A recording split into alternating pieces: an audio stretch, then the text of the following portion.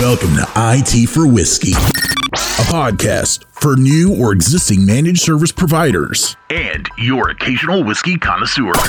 My name is Myron Herrera. My company is Cinetech Solutions. We are a MSP based out of Dallas. I'm also the CEO of Greenlink Networks, which is a voice over IP channel only. Business started in 2004. Combined, we're about 30 employees. The reason I wanted to do this podcast was because I wanted to take that pain away from some of the new guys. I realized that a lot of the MSPs that were starting up were struggling with some of the same things that I struggled when we started our business. Meeting Craig and Joe, we shared the same passion and a lot of the same issues.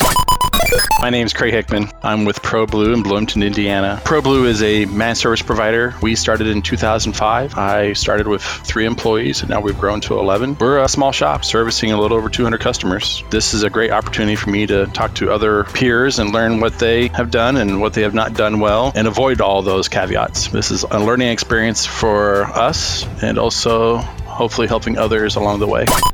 My name is Joe Ucia. I'm the CEO for Infinity IT. We're located out of Toronto, Canada. We're an MSP. We're currently about a dozen employees. We were originally founded in 1999. I believe in this podcast because I wish somebody was there to help and teach me a lot of the mistakes that they made and share their mind share on how to overcome issues. I was lucky enough to meet Craig and Myron a few years ago. I hope that you got a lot out of this podcast.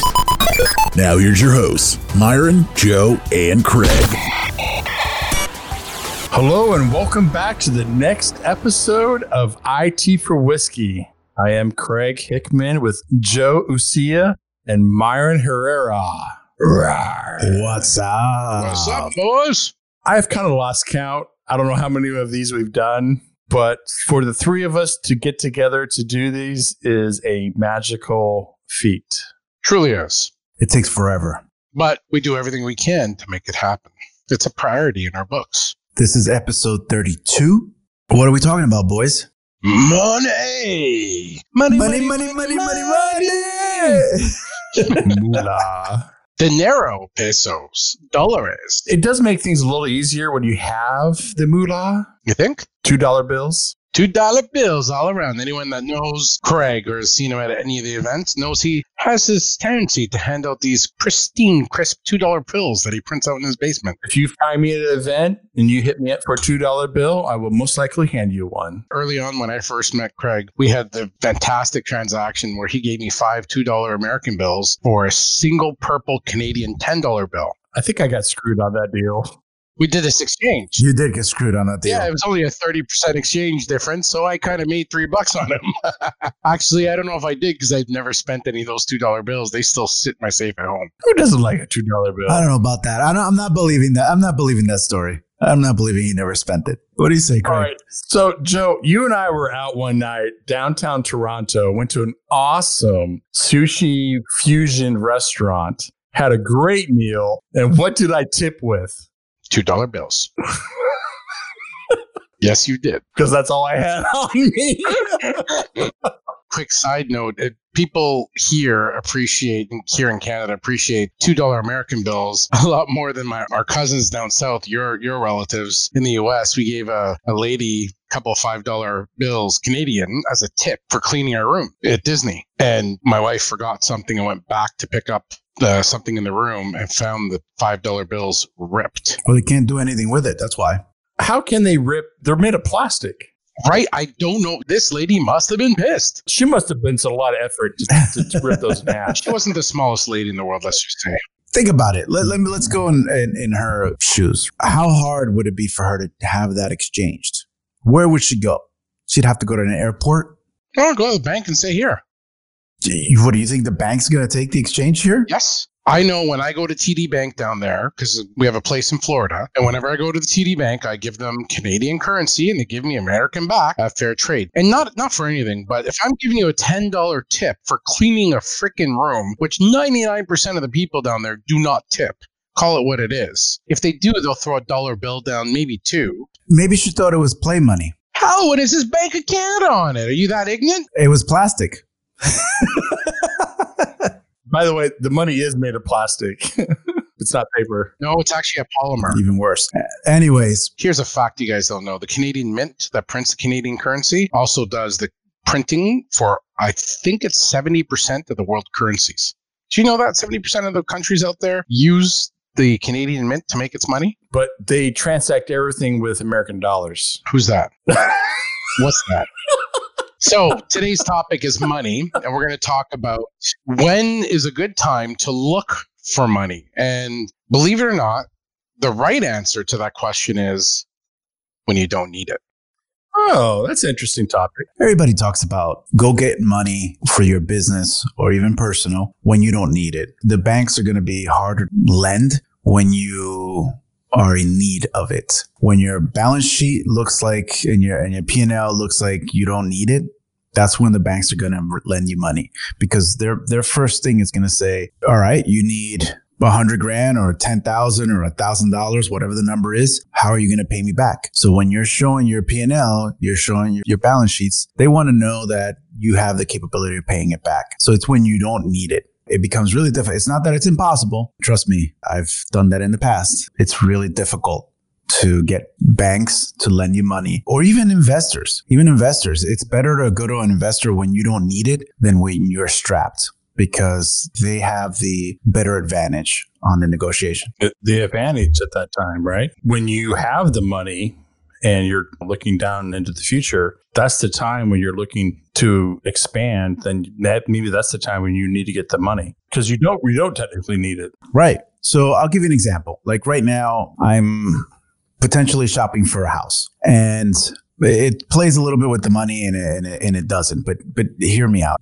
I have a feeling that the housing market is potentially going to go sour.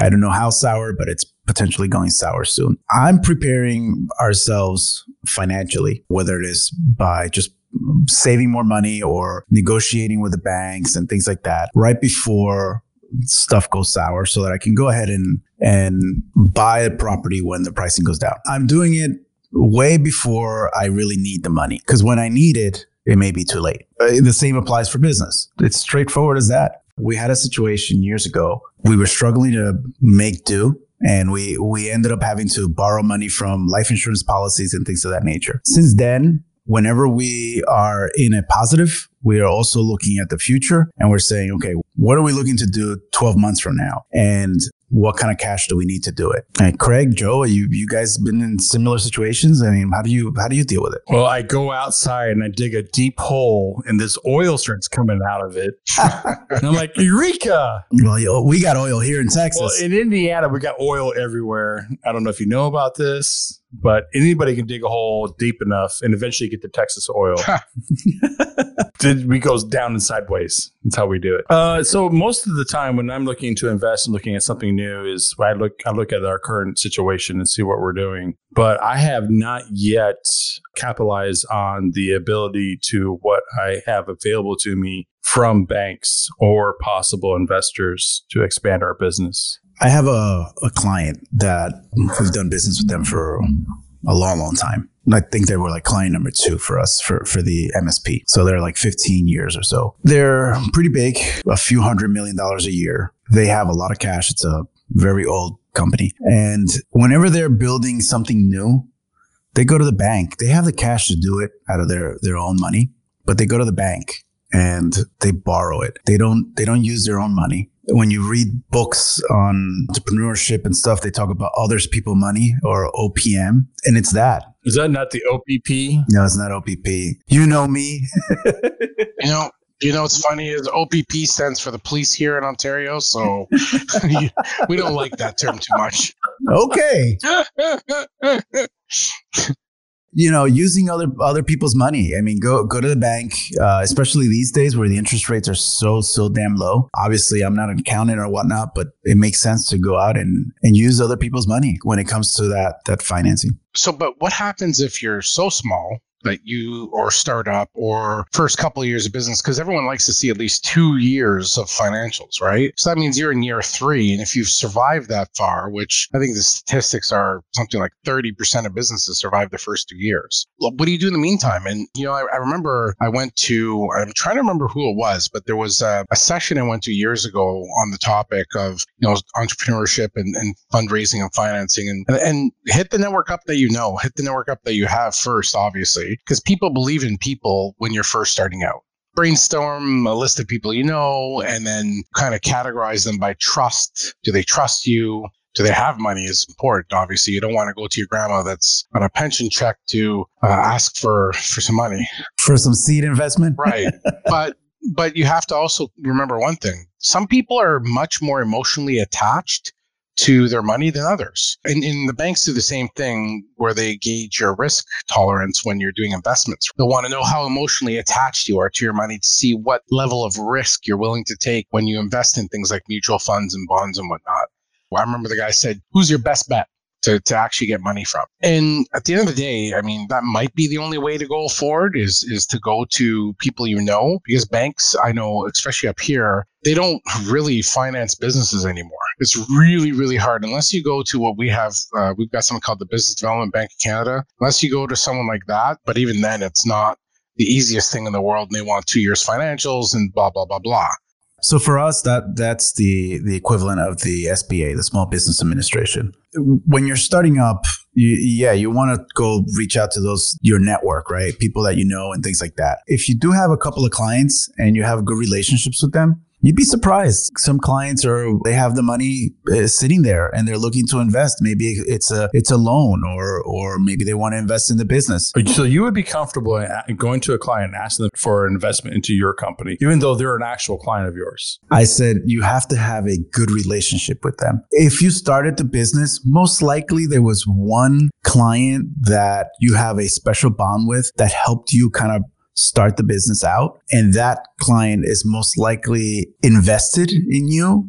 They're trusting their IT side of the company to you. So they may be willing to lend you money. The other piece is that, and I think we talked about this in episode 25 with the why credit cards. Credit card companies, if you are accepting credit cards or ACH, there is always options to use a merchant loan. And it's a very easy loan, even for a starting business. I think they only require like 6 months or so of business. And it could be with American Express has a merchant loan department, and there's a ton of them out there. These merchant loans, they're short term, but they do help. So if you're doing $10,000 for the last 3 months on your credit card processing, as an example, they'll probably lend you $20,000 and make you pay it. Maybe on the first loan, they'll make you pay it within 6 months. And then the second loan, they'll extend it to a year and so on and so forth. But it does help. It's a lifeline. And it's very easy to get approved. And if you've got a really unique offering that's really different, another option, angel investors. Now, there's pros and cons to angel investors for sure. We've never leveraged angel investors. We've looked at it. I'm sure probably everyone's heard of them. They're great really when you want to scale your business beyond your own capacity. But angel investors are usually the bar to invest in a business is a lot lower for angel investors. They're there because they don't have an emotional attachment to their money and they want to see their money grow. So that's the key thing. You got to show them how you can make their money grow because it's their own personal money. They typically don't have, money from public function or public venues and whatnot. It's someone that's amassed a good sum of money and let's say they got $1 million in the bank and they want to put 10 to 100 grand into a business to see if they can grow it to 200 or 300. Well, what happens is that, like you said, they have this money in the bank. They're getting a small percentage of interest at the bank. So they're willing to risk a certain percentage. The one thing from my personal experience is that hold off on trying to get an investor into your business as long as you can. Do whatever it takes. But you also want to do it when you were at the best opportune moment because you don't want to be in the situation where you need the cash. Because as you said earlier, you don't want to be in a situation where, okay, I'm hurting, I need the cash. You go look for it versus I don't necessarily need it, but I want to expand. Correct. So there's two pieces. One, if we're talking about the person that's starting, I would drag needing to get an investor of any kind for the longest time. Now, that doesn't mean you can't approach some of these people and go for a loan. If you're credit worthy or if you got some new business coming in, you can leverage the new account or something like that. Go out and get a loan, whether it's from a friend. I mean, a lot of people have 401k loans of money that you can borrow from. I know somebody that uses their 401k and they do financing with their 401k. So basically people can go and borrow money from them and they basically do it like 8% interest, let's say as an example. The bank's typically 4, but the person's strapped and can't get it at the bank. So they go to this person, they do it for 8, which is more than what they're getting at their 401k. That provides options. Look for many ways of getting money before going to an investor, because once you give a piece of the pie, it's really hard for you to get it back. You want to grow that pie as much as you can before you give that up. I do like pie. I do not like rhubarb pie at all. Blueberry pie. Anything with rhubarb in it, I am out. Just want to put that out there. And to talk about where to get extra money, if you're asking friends and family for money, remember, you're not asking for charity. Don't position it like it's a charity case. If it's a really out there wacky business, well, maybe it is a charity case. But if you've got a dream and you've got a vision, or your business is doing well and you want to get it to the next level, going to ask family or friends for money is not a charity case. I always say, if you're going to ask friends or family for money, make it real. Put it on paper. Say, hey, you know what? Here's the plan. I want to grow this by X%. If you give me X dollars, I'm going to give you an X return on your money. And this is when you're going to get your money back. If you show, like if anybody came to me and said, you know what, I need 10 grand to start this business. Yeah, it's risky, et cetera, et cetera. But guess what? In 12 months, I'll pay you back the 10 grand plus, I don't know, $1,000 or $2,000 for taking a risk on me. You know what chances are? I'd say, okay, sounds good. Let me see what you're trying to do and let me understand the business better. And if it sounds like a sound idea, if a friend came to me and asked me for that money, I'd give it to them. And I have in the past where, hey, Joe, I need $10,000. I would give that. I'd give you 20. I'd just give me an address. Sweet. You guys are the best of buds. I wouldn't even think twice. Again, going back to what I said originally, the people who you trust, right? Because I know that my good friend Craig. And I trust the two of you. And Craig would not take that money and end up at like some place in Tijuana. He might. Well, if you guys knew Nicole or know Nicole, that would never happen. I would be so SOL. I'd really like this Weller 107 that I'm drinking. How much of that have you had already? We're not talking about that. On Myron's recommendation earlier on before the podcast, I cracked open an older bottle. I have the Iran Malt, single malt. It's cask finish. It's so good. We're actually drinking very similar. I'm actually drinking a Iran Malt as well, a single malt 14-year. This stuff is good. It was a buddy of mine that showed it to me a little bit over a year ago. I think I talked about it in another episode, but I had a bottle here and cracked it open. It's good. I got the port cask finish. Which one do you have? I have the regular cheap one. I have the original wheated bourbon, Kentucky straight bourbon, Weller 107, 107 proof, baby. Wow. Oof. Yeah, we could tell. Good. Never mind. This one I'm drinking is 100 proof, so You're not far off.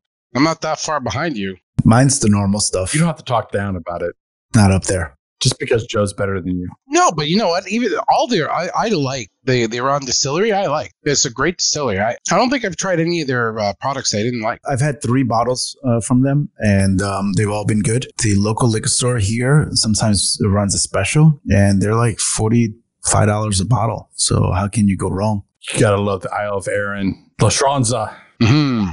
One other thing to mention as well, a lot of banks do have small business loans where you do write it up personal, like so you're personally guaranteeing it. It could be something like 10, 20, 25 grand. If you've got good credit rating, those are relatively easy to get to help you fund it. The interest component's also not too aggressive. I've seen anywhere from like 2.5% to 5% on prime. Usually variable, but if you just need some quick seed cash, that's always an option as well. And they don't really talk about your business too much. They care more about who you are and your ability to repay personally, which kind of lends itself to my final thought on this. The smartest thing to do before you go 100% out on your own is to make sure you have about 6 months of cash flow for your personal life covered, not lifestyle.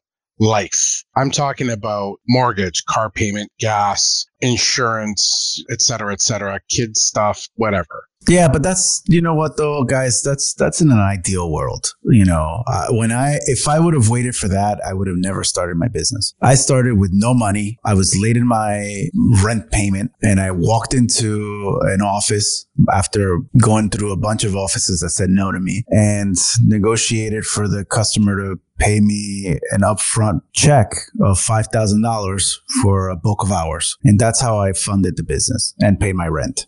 And from there, Giovanni and I pushed, hustled, and continued to get new accounts and grew. Can I just ask you a personal question there, Myron? Did you have any safety net? Not at the time. That is risky. That is a true entrepreneur. I had nothing. There was nothing there. I've talked about it before. I don't come from a family that had a lot of money. We had to do whatever we could. And that's fair. I want to talk about some other things. And I've mentioned these guys before. They're called Funbox.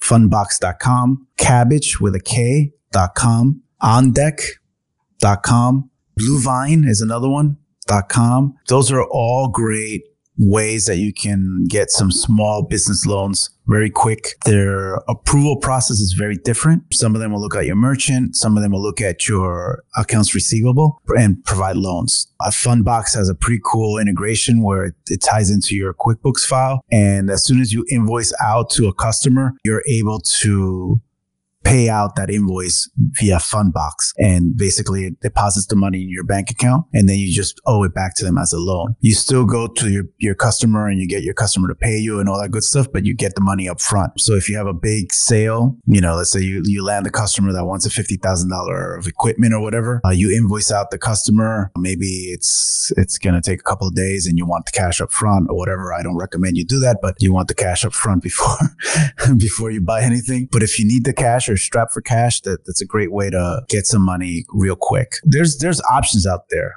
Look for it. Don't give up. Up here in Canada, www.canada.ca/business. That's where you get a bunch of options as well for small business financing from $10,000 to $1 million. Some of it's similar to the SBA or what we call SBL. If you're not in farming, which most of you wouldn't be, then you would qualify. But there's another one called companycapital.ca that they also help out a lot with small businesses. Thinkingcapital.ca. Thinking Capital is similar to Funbox, but we've got something else that's really cool. We have something called the Research and Development Credits. And if you've got any proprietary process for your MSP business that you can go and apply, you can actually either get actual cash or tax credits, which are up here because we're taxed so heavily, just as good as cash. We have a research and development credit. It's a tax credit. You can apply that. Talk to your accountant or tax consultant locally. Right. We call it SHRED. That's what we call it. It's the SHRED tax credits. But it's scientific research and experimental development. That's what it stands for. Wherever you may be around the world, the first thing I would do if you're looking at getting low cost and or low value financing and or tax credits to help you with cash flow and whatnot, talk to your local government. Your federal government's the first place to start, I'd say, and then move your way down to your regional government, and you'll find that there are actually a lot more programs than you realize. Not only that, but there are consultants and specialists that'll help you navigate those programs. Like I know a SHRED up here, there's consultants that will submit on your behalf, do all the paperwork, do everything. And that's all they do. And they take 25%. Yeah, that's a lot of money though. But if you get nothing, they cost you nothing. Well, absolutely. Yeah, I get it. So on the U.S. side, the SBA there's a big website about that. Please look at it. Your economic development department in your local town or city can connect you with the right people. Sometimes if you create a great relationship with the person, they actually get you leads and all that good stuff. So that's always good. And there's another division that is of retired executives that help you grow your business. I don't remember off the top of my head. And if I don't remember, but by the time we end the episode, Giovanni, I'm sure you're listening to this. Please help me put that information out because I know we dealt with them when we first started and they were very helpful. So it's basically retired CEOs or CFOs or whatnot, and they guide you through the beginning processes of your business and sometimes help you find that angel investor or help you get that loan approved and whatnot. But don't give up any equity until you have to. If you believe in it, keep pushing, go out there, find the money, finance it. As we talked in the past, use credit cards so that customers can pay you with credit cards. So that way you get cash up front. It's worth a couple of points. Score. I was a little late to the game there. Score. That's what it's called. It's called score.org. So Score, one of my early on mentors, was actually the father to the vice president of Starbucks. One of the questions I had to him is, do you ever have to pay for Starbucks? And he said, no. That's funny. Yeah, it's a resource partner to the SBA. So they help hand in hand for small businesses to grow. So definitely hit them up. It's worth it. And this episode will air before Exchange, right? Yep. I'm going to Exchange. Who's going to Exchange? I'm going to Exchange. I think we all are. Yay. I'm not guaranteed, but most likely. You're guaranteed. Well, I'm always the misnomer. You never know if Craig's going to show up or not. Well, it's been 30 minutes already. So please follow us, subscribe, comment. I think we should make some kind of contest for those that like and subscribe and comment so that we can send them a t-shirt or a Scotch glass or something like that. We got Scotch glasses. We got t-shirts. And massages from Craig. Oh, yeah. I am the best massagist here. I'm the only one that's licensed. I have a license. Driver's All right, everybody. Thank you for listening. Hopefully this was helpful. I know that money and finances for me was one of the hardest areas of the business when we were starting. So I hope this helps. And if you're going to Exchange, we will see you there. Remember, subscribe, like, share, comment, send us feedback. We love hearing from our fans. Like and listen. And shout out to Greg from One Click. Yes. Thanks for listening. Thanks for the comments. We'll see you at Exchange. Kevin, take it away. That's all for this episode of IT for Whiskey, a podcast by MSPs to help MSPs. Don't forget to spread the word, like, and subscribe at itforwhiskey.com.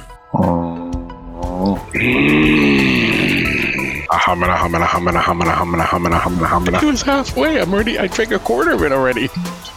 Kevin, did you get that? Yes, you did.